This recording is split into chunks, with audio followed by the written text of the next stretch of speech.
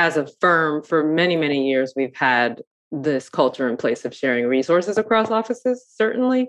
That's part of our strength as we grow and as an additional office is added. It may be small, but as we said earlier, we have the backing of the larger office, and we tend to try to staff projects based on expertise, no matter where that person sits. Some markets are more challenging than others in that respect. Some clients are more challenging than others. We all know New Yorkers are very New York centric. So oftentimes our clients don't want a team full of folks who sit in Houston and Atlanta and Boston. They want to know that their team is here and that we can show up on site tomorrow morning at 9 a.m. But we certainly have always the backing of staff and team members across the firm at any given time. And client-wise, too, we have some clients who are national clients. And so if there's a project that we're working on in one region, one office may be managing it versus another region. Welcome to Best Practice, a show where we interview leaders in the building industry to unpack the tools, strategies, and tactics they use to run great organizations. Today, we're excited to be joined by Latoya Nelson Kamdang and Don David Pierre of Moody Nolan in a conversation about how to launch operations in New York. Latoya Nelson Kamdang is the Director of Operations of the New York studio of Moody Nolan and a U.S. Fulbright Senior Scholar. As a registered architect and certified interior designer, her experience spans architecture, planning, exhibit design, interior design, and design strategy. She has worked on project typologies, which include civic, hospitality, retail, museum, workplace, education, and government, almost everything under the sun, it seems. Latoya has been working simultaneously as a visiting associate professor at Pratt Institute for over 10 years. She educates students on interdisciplinary design approaches. She has a research focus on participatory design processes, impacts of displacement on authentic communities, passive sustainable technologies, and indigenous architecture. Latoya earned a Master of Architecture from the University of Pennsylvania School of Design, as well as a certificate in Real Estate Design and Development from the Wharton School of Business. She also has a Master of Fine Arts degree from George Washington University and a Bachelor of Science in Business Administration and Marketing from Georgetown University. Don is a licensed architect with over 20 years of experience working on a range of project types, including healthcare, research and learning, housing and education. She holds a BS in architectural design from MIT and an MArch from the University of Texas at Austin.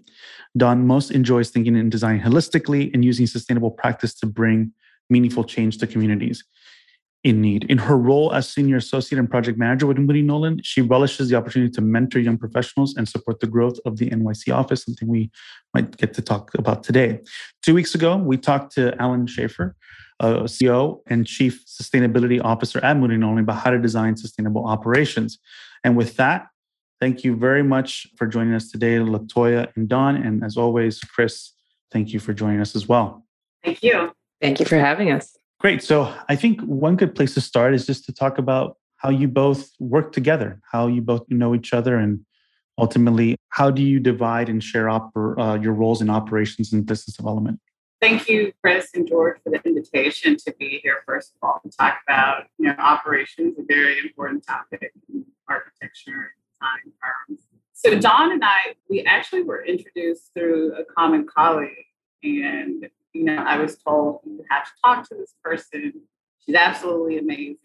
And I was 6 months on the job, and I definitely needed someone with senior level experience to help spur the growth of the office. And, we contemplated, holistically talking to Alan and the operations and strategy team at our national headquarters. And upon meeting her, I think everyone knew she was like the right, person to begin kind of propelling us into our strategy, kind of moving forward in terms of our growth.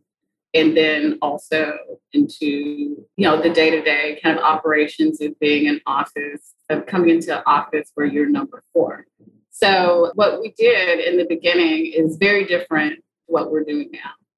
We had an 80-20 strategy of marketing and business development in the initial phases, and 20% kind of practice and operations, overseeing some healthcare projects for programming and feasibility, as well as the work that we were already in process on for the Javits Center.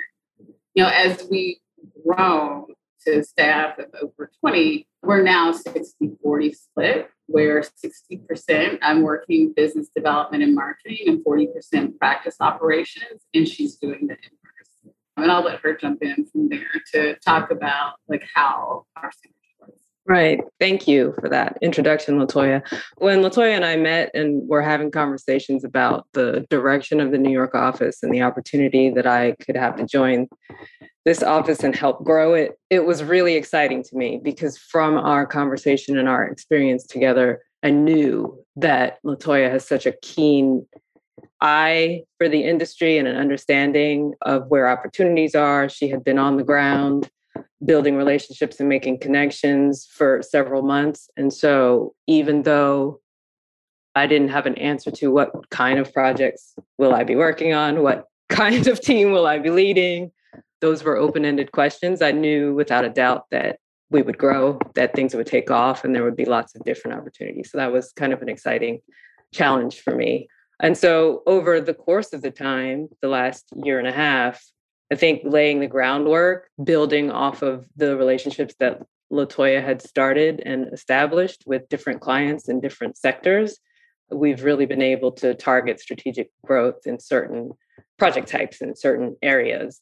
And that helps us focus our relationship building efforts and to make decisions about what kind of opportunities to pursue, what kind of clients to pursue, or focus more of our attention on building relationship with. Interesting to hear about that change in the ratio of work between business development and practice operations and how that's shifted since the start of your tenure and now where you are today. I'd love to hear more about what does your typical work week, work month, and work quarter look like right now at Moody Nolan in the New York office? Thanks, Chris. So we have a seller-doer model in our practice operations where PMs are, expected to, as an executioner of practice, we know that that's our best marketing tool, delivering quality projects. And so we take that very seriously. As well as our marketing pursuits, we know how to get work that way, but the upfront costs to working on proposals and submitting RFPs versus building quality relationships with the clients, that we currently have is where we find our focus to be more shifted today. So as a result, as in our current practice, we're really focused on servicing the clients that we currently have and that we're building. So in a typical week, I'm speaking with our co-collaborators in different firms that we collaborate with as associate architects, sometimes we're design architect, our consultants, MEP, landscape architects, the people that we're consistently building relationships with to make sure that, the work that we're doing together, the communication processes are in place and that we're executing the way that we should be. And that's my role as a project executive on the New York projects. We have weekly team check-ins, with project managers that we facilitate just to make sure that operationally we're staying on task in the projects, that we're not spending too much time on certain tasks if we, allocated fee for a certain percentage of time, just to make sure that we're tracking and then also, projecting. And then it's client relationship management is a part of my task throughout the week. And Dawn can go into some of her weekly tasks as well. As a project manager of several projects, it's very similar for me. I do spend part of my week checking in with my teams to make sure that we're on track and on task, that everybody knows what our deliverables are and what we need to do to meet them. Do we need help? Do we need additional staffing temporarily? And then also communicating outwardly with the client team and stakeholders to make sure that we're meeting their needs. So it's a lot of managing that kind of thing, workload planning and projecting, understanding what's the timeline of this project versus the next project and where can we shift and share resources across teams. And then ultimately understanding if there's a point where we need to hire additional staff and what roles do we need that person to fill now versus 6 months from now is a big part of checking in with Latoya and the rest of our project management team. And so for monthly tasks, it really gets a little more macro. So we're looking at SWOT analysis, looking for where the future opportunities are, projecting future growth and needs and monitoring, the updated monitoring for the month and the weekly projects. And then just in terms of our marketing, our BD, checking in on proposals that we've submitted, quality control, looking and projecting to see, what we have in the upcoming month or quarter for our quarterly projections, and starting to assess, really tracking like from 2020 to 2021, like month by month, like what are the differences in our operations? What percent of proposals went out? What percent of people were working or allocating time to projects, and making sure that we're staying in line. And I think one of the big challenges is when we shifted from 80 BD marketing to 20% like practice management, like really pulling ourselves out of that like kind of marketing BD role into this different role. But one of the things that Alan mentioned is that we do have quarterly meetings where we check in with the Moody Nolan national strategy, and we communicate the New York strategy and make sure that there is an alignment, between the two.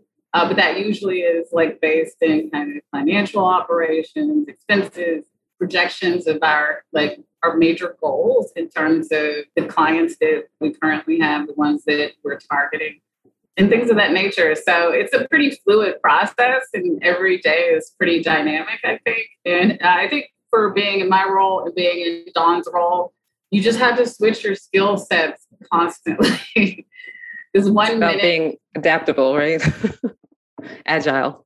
And do you feel that seller doer model is like, what kind of bottlenecks have you come across with that model? Do you feel that, because I think it's like when you started like 2 to 3 people in the New York office, now I think it's 20 people in the New York office. Do you feel like that model is basically effective over the longer horizon? Or do you feel like, are you identifying anything that needs to change from that too? Like, I'm curious about like the shift from the 80, basically part of the question is a little bit about the feedback loops in which you're assessing, like, is this working for us or not working for us? Sure, I think that's a great question. I think as the office scales up, we know that we have to kind of reevaluate the model. When does it make sense that, departmentally we have, a team of sellers and then a team of doers, and we're able to separate that. At the 20 staff mark, we're still assessing it, but we think that it's probably not there yet. But as we grow, we want to be really mindful. And I think that's a part of our tracking process. So, and I understand that, it's a very complex thing to be a seller doer, right? Like that's really not 2 skill sets that they would teach you in design school. You're the doer. So you're the designer doer or the technical doer. So then to bring people into practice who've never really done that unless they work for a smaller boutique size firm is also another layer of kind of people management. I mean, I think it's human resource management. But also I think what happens is that you're getting a skill set that's very entrepreneurial, that you wouldn't necessarily get if you were at a larger firm. Even though, we are in the large firm roundtable, we're a larger firm, but we're a boutique size right now. So what you get is when you come into a boutique and you say, well, we have to do a little bit of everything. We have to be really flexible right now. But as we grow, our operational model should shift. Do you find that let's say I'm curious about the flows on like iterating through projects. So some of the challenges that happen with projects is sort of the scope of work, right? And how do you, before a project gets started, actually define that scope of work? And typically you have a sort of series of tasks that you can work through. But do you have any methods in which you've been using to like improve that iterative process for the team? Basically learning how to scope maybe more effectively from the onset. We find that really, in conversations we have with a lot of companies, that it's a very recurring pain point, right? It's like, do you use square footage? Do you use what are some of the tactics that you've used to help you create that kind of culture, like learning on how to get better at even doing those things? Yeah, I think it's definitely been a process. And Dawn can chime in on this too. I mean, I think one of the kind of strengths is, as we're kind of dividing out into practice areas, is that when we are at the very inception of the project and we're considering it, the clients, RFP with their scope goals, they're very aware of. So it's not like someone says, we won this project, here it is, good luck. There's the scheduling fee. So it's a very inclusive process from the beginning. Operationally, how we could become quicker at redefining and defining scope, I think because we have such a diverse practice, even being a small office, we have housing, healthcare, cultural, civic spaces, as well as retail, right? Aviation. So aviation, exactly. So that's 6 practice areas for a 20-person office. So when you talk about kind of efficiencies on analyzing scope, like how do you do that for Terminal 4 and then also do it for a retail space on Madison Avenue?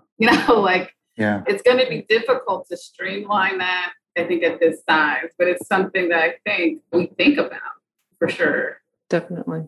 It's definitely an evolving process, and to some extent has to do and evolves as we get to know each individual client or a set of clients in a project type, right? Some clients, as LaToya said, are very clear about what their scope and their timeline and their expectations are.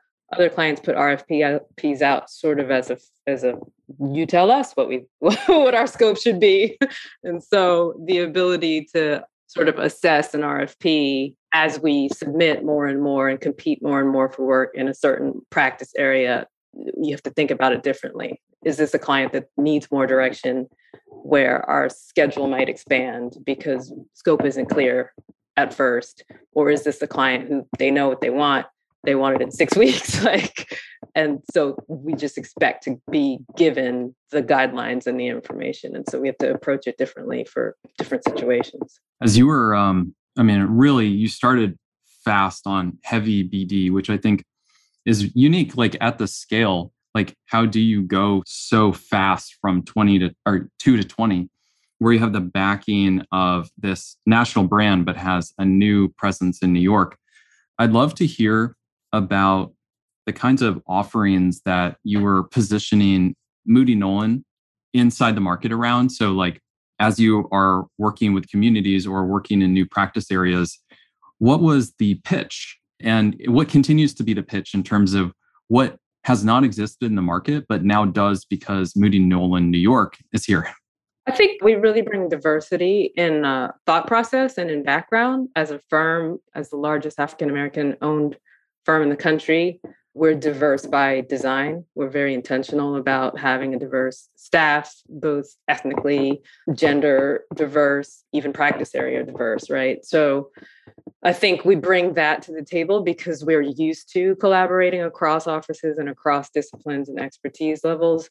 We can bring a hospitality thought leader to the table in a healthcare project environment. And so I think that's something that we pride ourselves on.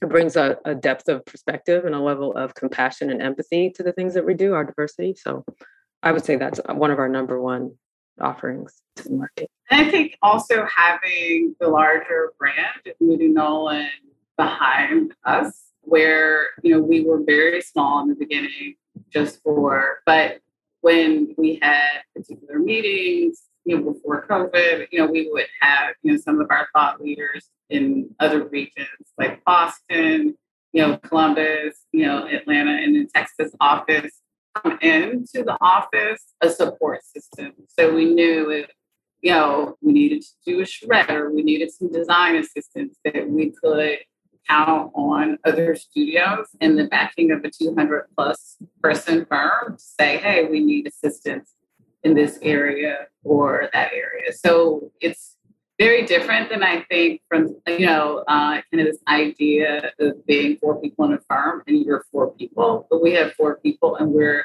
we have an accounting department and an HR department. They sit in another city, but, they are there to support us. So that was very helpful. And also they bring a portfolio, so, which is a really strong portfolio of practice areas. And so if the RFP says, have you ever done new construction in K through 12? or in higher education, we completed a lot of that. And there's not a lot of architecture firms in New York that have, well, there are a lot of architecture firms in New York, first of all, when we look at the analysis of the firms, but many of them do interiors work. So the strength of portfolio that we bring in new construction is really unlike any other firm our size in New York City. So of course, there are the large firms and they have done it all. But in terms of our size and the amount of new construction projects that we have, it did position us very differently in New York City. So, we would collaborate with a firm who had like local experience, but maybe not new construction experience, but a relationship with the client. So that was very helpful. And also, in order to really establish our presence in the community, we worked with Van Allen Institute and Urban Design Forum on Neighborhoods Now, which was a community-based project, where we help small businesses in Bed-Stuy reopen post-pandemic by providing pro bono services. So we really wanted to, even though, we were still growing, we wanted to let the communities know that we were here. In fact, Kurt Moody has family in this community in Brooklyn and Bed-Stuy. And so we just wanted to, have an access point to let people know that we were here in terms of the community, the bids, but also in the peer firms that we participated with in that project, which were maybe about 12 to 15 firms. So it definitely helped with our presence, but we were also really committed to giving back. Back 2 weeks ago when we were talking with COO Alan Schaefer, he mentioned earlier, a term that he used a few times was structured growth. And with such a rapid growth over the past year, I'd love to hear what kinds of lessons and ideas and practices or methodologies you picked up from Alan and talked through with Alan. Yeah, so, Alan has been a very, critical force as the chief operating officer.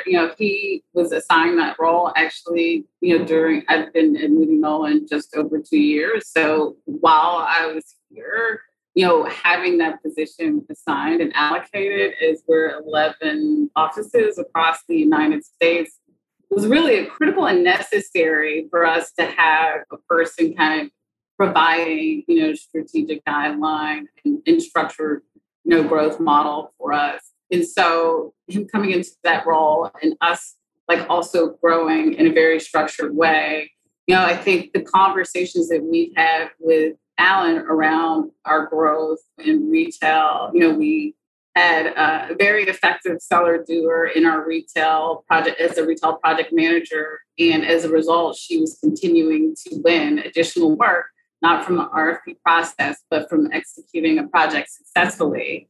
But because of that, very quick and rapid growth, we had to create an analysis point, have very kind of detailed communication, with our talent management committee about, when it's time to bring someone on, is there, enough revenue beyond a certain time period, to continue to have this person, and what's the anticipated, additional work that could potentially come, from this client.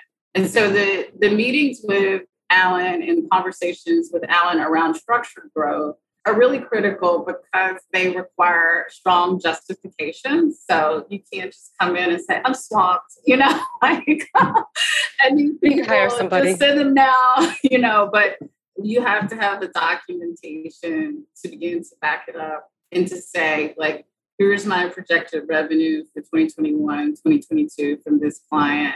These are the hours that the people who are currently working on the project are working at this point. And this is what we need so that they're not overextended or working overtime and weekends. And he's very methodical about it and very patient, as you're going through it. But I think that is a part of our growth principle. And he's managing that across multiple offices, all of which are, in this growth method, partially, from our recognition as Firm of the Year, but also, we've just kind of been fortunate in the pandemic to have the ability to grow during this time. So.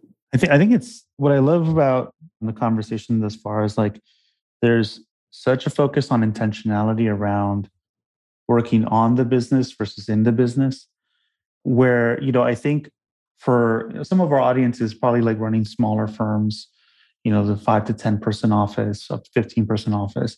And sometimes it's really hard to think about how do you remove yourself enough to think long term? Because a lot of what you're talking about, the forecasting, even thinking about being methodical around client A, we're doing this type of work with them.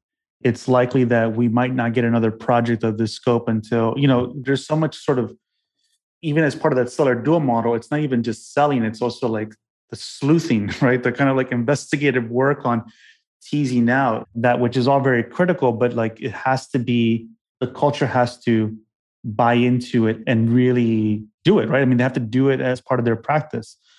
And so one question that I think we often get is related around like, when should even that role emerge? Like, I mean, I think oftentimes principals struggle with like hiring someone that is on maybe non-billable work, right? Because that's always the biggest tension is like headcount on those two areas. For both of you, I mean, where do you think, like, how critical, how early, let's say if you started from scratch today, you didn't have the resources of a large national brand behind you, when would you hire yourself? Oh, that's a good question. It's a great question. Number one. Well, Dawn, you could go first. That's a great question. I mean, it almost feels like the way that we've grown is the way I would do it. I think, if you think about it strategically as a firm with multiple offices, there's one level of decision making about what your offices are like. That's about, do we have a headquarters? Do we have mini offices that are just sort of production offices, or we got a project in this city, and so we just need a team on the ground there for a couple of years? Or is it a market that we really want to invest in and grow and have it be a thriving, contributing, like pulling in new work? And so certainly, obviously, there was a point when that was the case for this office. And so, we were small for the first few years here, and then it was time to bring LaToya on. So I think once you got somebody on the ground and 6 months, 8 months in, I'm making headway, I'm making traction, building relationships. I've got some, maybe a term contract underway, or, then it's like, okay, this is going to bring work. So now I need somebody to manage the work. Like now I need a team to execute. And that's the point. I think it makes sense. It feels like it was the right sequence. It's an interesting question because I would say of the different 11 offices, we didn't all use the same approach, right? So prior to, Alan becoming the chief operating officer, everyone kind of individually had a different kind of growth model. And some of our peers, or my peers, definitely the other directors had kind of a more junior person as their like next hire. But I think in my observation, having a more senior person as my next direct hire, even though it's a person with a higher non-billable rate, is that it allowed me to focus on other things, and that I didn't have to directly manage that person. And while that, having someone at the junior level or the intern level come in, it does, as being a professor at Pratt, I understand that it does require a lot of human resources building, guidance, and hands-on management. And if you really want to grow, then you need, an equal force to be able to be autonomous and independent. And I think ways that you can begin operationally to kind of fill in kind of production management is through temporary services. Like you can begin in New York, there are a lot of architects, there are a lot of people who want to work freelance, and there are ways to get production services. There are ways to get a graphic service or rendering service. Like, so for me, I said, well, what can I outsource? And there's quality outsource mechanisms here. Then I don't have to bring in someone for payroll to be a renderer, right? Or to be, a modeler. But then I can say, oh, but the main management points were client facing. We need to go to meetings and are put on the spot, or the clients, can be very challenging that they're able to independently and autonomously handle that. So I would say earlier than later, and then find ways to do outsourcing for the other services that you can then bring on, people more so in a leadership role. I want to shift to talking a little bit about teaching. So, Latoya, you have this business background. And as we mentioned earlier, Dawn, you relished the opportunity to mentor staff in the team. And Latoya, you're also a teacher. You're also a professor at Pratt and have been for quite a while, and also a Fulbright scholar. So there's a really interesting dimension of teaching I'd love to hear more about inside of the office. One around business. So possibly where there's maybe the weakest skill set amongst architects and how to kind of restructure or build it anew. But then also other thoughts about working as an architect in communities where you can make a difference to the community at large through architecture, but just not in the architecture itself. I think teaching has provided, a mechanism for me to really, one, to develop a level of patience and also to really kind of assess people's strengths and weaknesses relatively quickly. So, in addition to kind of guiding someone from one point at the beginning of the semester into a growth point. So ultimately, I'm having individual conversations with staff quarterly to make sure that, one, they're identifying what their goals are, and then the next quarter assessing where they are in those goals. In terms of feedback, if there is an issue, I don't wait until the end of the quarter to address it. I pretty much address it within 24 hours. So direct, honest feedback is really critical to growth. And if someone is willing to do that for you, to invest in you versus to say, this person's not doing well, it's just on councilman out of the organization, that we're really kind of invested, in that level of growth. But in terms of directly, what is being taught from a business perspective, I think we're in business, you're thinking of the bottom line, and in design school, you're thinking about how can I make this beautiful. Design is people are very passionate. They want to stay up all night, working on their models and their digital renderings. And in the business side, is it profitable or is it not profitable? Is there opportunity for growth? Is the marketing successful or is it not successful? It's very black and white.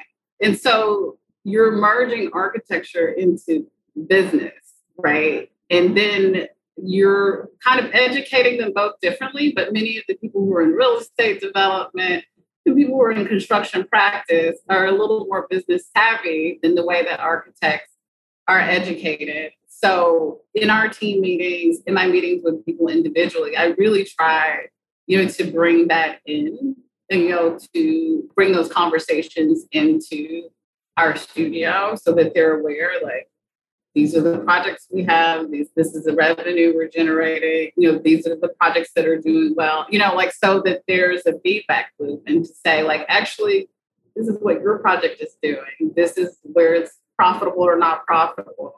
And we have a tool, the digital tool that we're using to track that. But I think it's really critical when we talk to, our project manager meetings, but also in people development to give very kind of direct and honest feedback, but also give opportunities for growth. But then there's nuance to that because everyone is coming with something a little bit different. I would agree. And I'll just piggyback on that to say that I think it helps also. I think we try to have a level of transparency. And so having everybody at every level feel invested in, have an understanding of what's the project I'm on, what are the hours that are allocated, what's my contribution mean to the bottom line, and how do I fit into that is, I think, empowering to people in a way that is not always taught or that we're not always exposed to. And I 100% agree that we as architects are not trained in school as business people, right? It's do the beautiful design, lose your shirt in the process if you have to. So learning how to balance that is really critical, I think. And I think Latoya brings a lot of that to the table with her background in business. That transparency piece is so critical. It's how can you expect team members to have a stake of like feel ownership if they don't understand the outcome of what they're doing in some capacity, right? You don't give them the opportunity to be reflective, right, which means you don't give them the opportunity to grow. And really appreciate that that's kind of embedded in your practice. I mean, also the feedback loops of being able to even do like quarterly one-on-ones or quarterly feedback cycles is so critical. You often hear there is people who are exposed as employees to practices that don't have those feedback loops are more likely to leave the profession entirely, which then impacts a lot, right? It impacts the industry as a whole. And so I just want to really just kind of call that out and appreciate like the fact that this kind of feedback loop is critical because everybody wants it. I'm sure everyone here wants that from whoever they're reporting to or whoever they're working with. They want that kind of feedback to make changes and improve and be a better contributor or collaborator or whatnot. So I just want to say that that's really appreciated. I also think that it's kind of fascinating in the context that you've grown virtually, which is another piece to the puzzle here. And it's like, we're talking about growing a firm, and then now we're talking about how do you grow the firm in a context in which many people have never done it before, right? Or it's just like brand new to a lot of people. So how has that process evolved for the company? There's a lot of talk about hybrid versus remote. Monograph is fully remote. We're like international in terms of our scope, and we try to build processes around that and be intentional. But I'm curious, like for your team, how have you been all thinking about having grown virtually, and what does that mean for the company moving forward? Definitely. I think that's top of mind for a lot of people, right? There's been this massive shift and adjustment in how we work through the pandemic, and everybody who could go home and stay home went home and stayed home. And now things are opening up. And what does it mean? Now there's this new bound flexibility in work-life balance, whether it's actually balanced or not, maybe another conversation, but what happens when it's time to go back to the office every day? Is that the expectation, or is it a hybrid situation? And I think virtually speaking, we've been extremely successful. Obviously, our numbers tell that story, but it is a challenge. And I think it's a challenge across the profession of how are you creative? What are the digital and virtual tools that you can use to be collaborative and creative across a team, and how well do they work? I would say probably there are 100 tools to use, and we're all very adaptable and we can get used to them. Probably one challenge as a new team coming together is that you don't already know somebody's process and everyone on your team's strengths and weaknesses, and how you don't have a synergy built up in the office in person. And so how do you navigate that and figure out who's got which skill set in this digital platform to continue to be as productive and creative in a process together? So I think that can be challenging. I think we probably are looking forward to being able to spend at least some time in the office together as teams, right? And just to start to build that rapport for those of us who've not been able to who didn't know each other before this virtual situation. Yeah, I think it's growing virtually. I mean, we've had a couple of outings, like outdoor outings. We went to the Little Island. We had our Moody Nolan Day outing as a team on Roosevelt Island at Fort Freedoms Park. And in that case, it was my first time physically seeing people, and, you interview people in this kind of rectangle, and then you have conversations, and then we're kind of modulating meetings in the same format, and then we came together, for the first time this summer. And it's kind of a shocking realization that actually, I think, Dawn, you started right at the beginning of the pandemic. So when I left the office, that is me and two people from our Jackets team. And then coming back together is this whole dynamic group of people that realizing that face-to-face interaction in that moment is like, wow, like this is important for human interaction. But ultimately, we'll ease back in with a hybrid model that will allow teams to connect, studios to connect, and people to connect during the week in a way that we have people kind of rolling in. But also project managers being able to work directly with their team. I can't imagine the efficiencies that we will have just by adding that to our process, because we started with a very challenging practice. Starting day one on projects not really meeting or being able to just sit down and sketch together or to brainstorm together in a space. So we are looking forward to returning. And we know that, as architects and designers, the spatial implications of being in a physical, well-lit, open space together is a benefit. As an anecdote, Chris and I have yet to meet in person.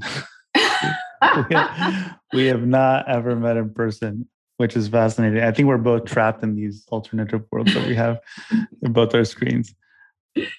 So I want to start shifting over to some audience Q&A. We have a bunch of questions in here. First one is from Marjan Pearson, longtime friend of Monograph, has been interviewed several times and presented during Section Cut. Always a really fascinating perspective in the chat in terms of the conversation. As an office location studio of a larger firm, do you have a percentage of clients that are shared across locations? And same kind of question about talent sharing across your various locations at Moody Nolan. Do you want to go, Don? The answer is yes and yes in some cases. I think as a firm, for many, many years, we've had this culture in place of sharing resources across offices, certainly.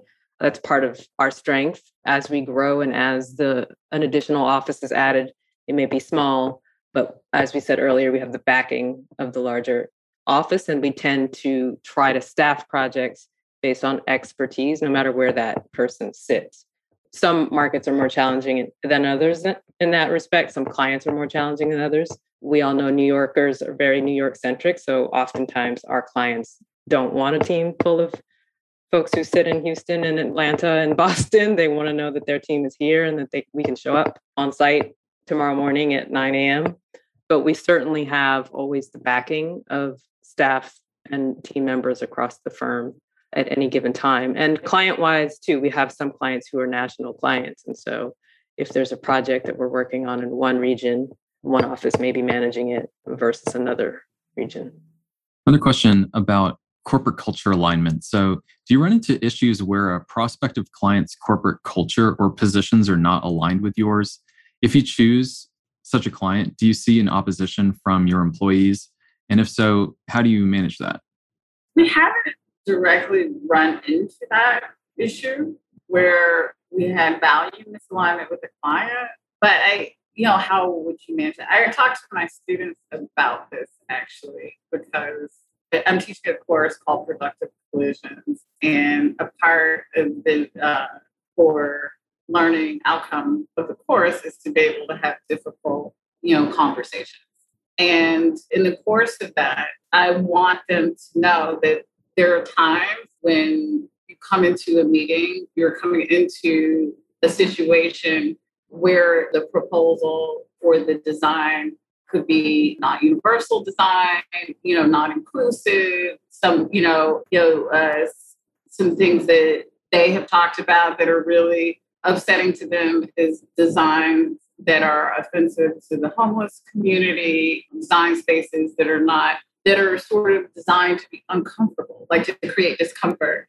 And in that case, I talked to them about, we clients, and usually the client that is paying is not the person that's homeless, right? Like, so if there's a business and the business owner says this, you have to think in terms of, okay, in this space, I'm a person that is compassionate about the needs of homeless people.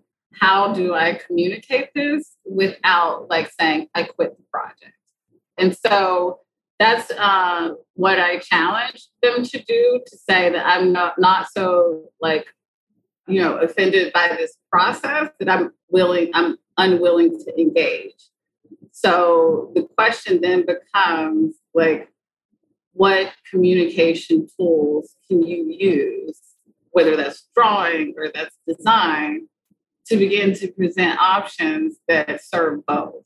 But if you get to the table and you say, never mind, I don't like the way you're thinking, I'm out of here, then the person that replaces you probably won't care at all.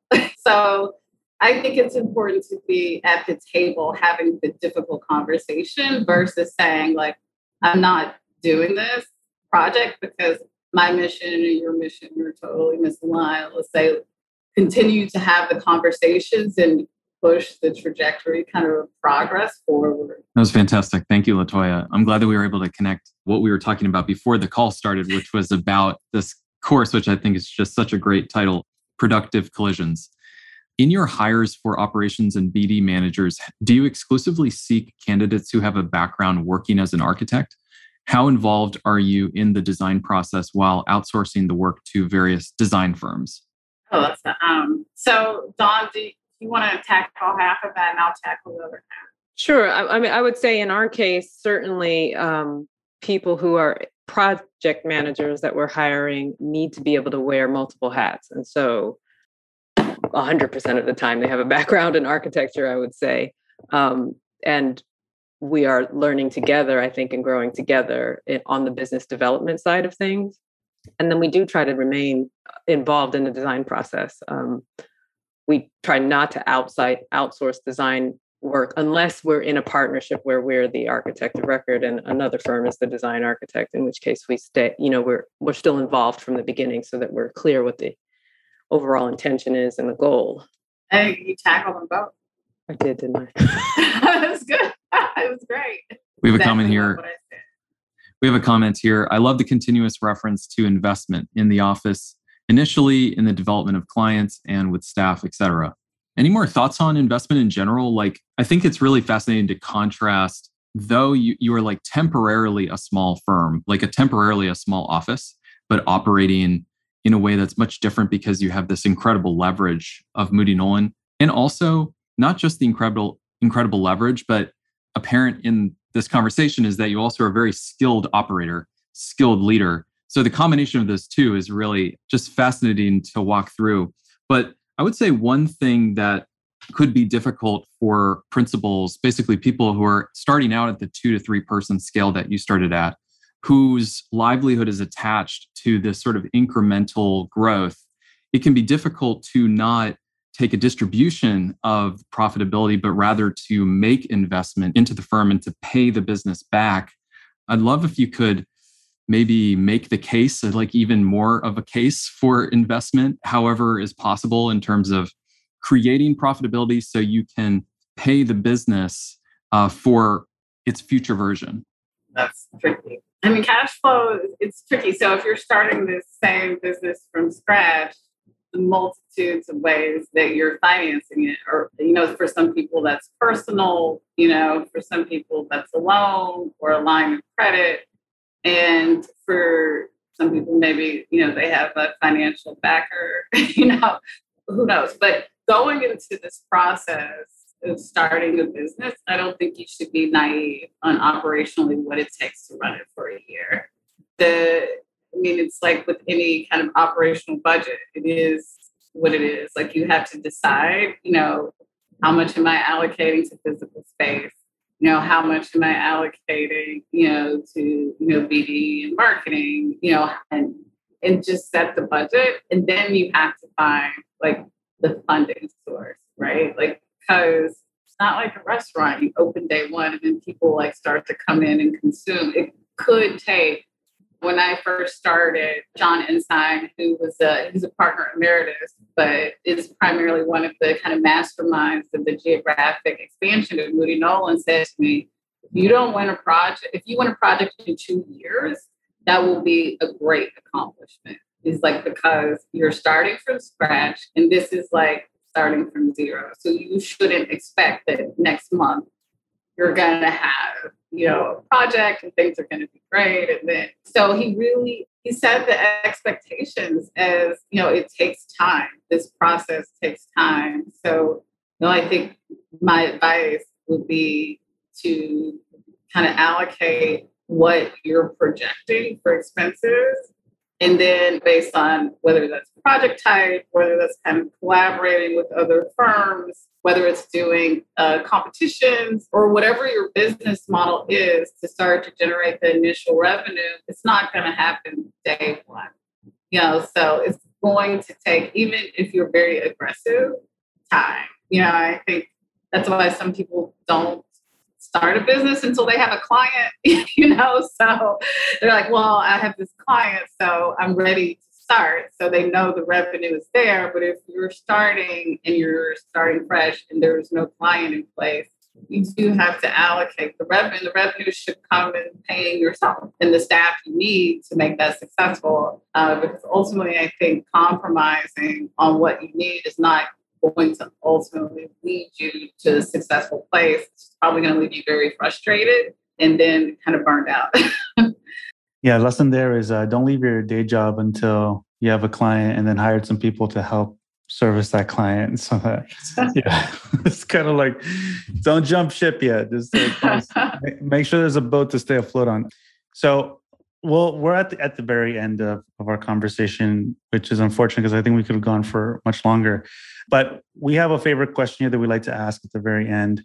And it's about being human, essentially. And so the question is, what's the kindest, nicest thing anyone's ever done for you?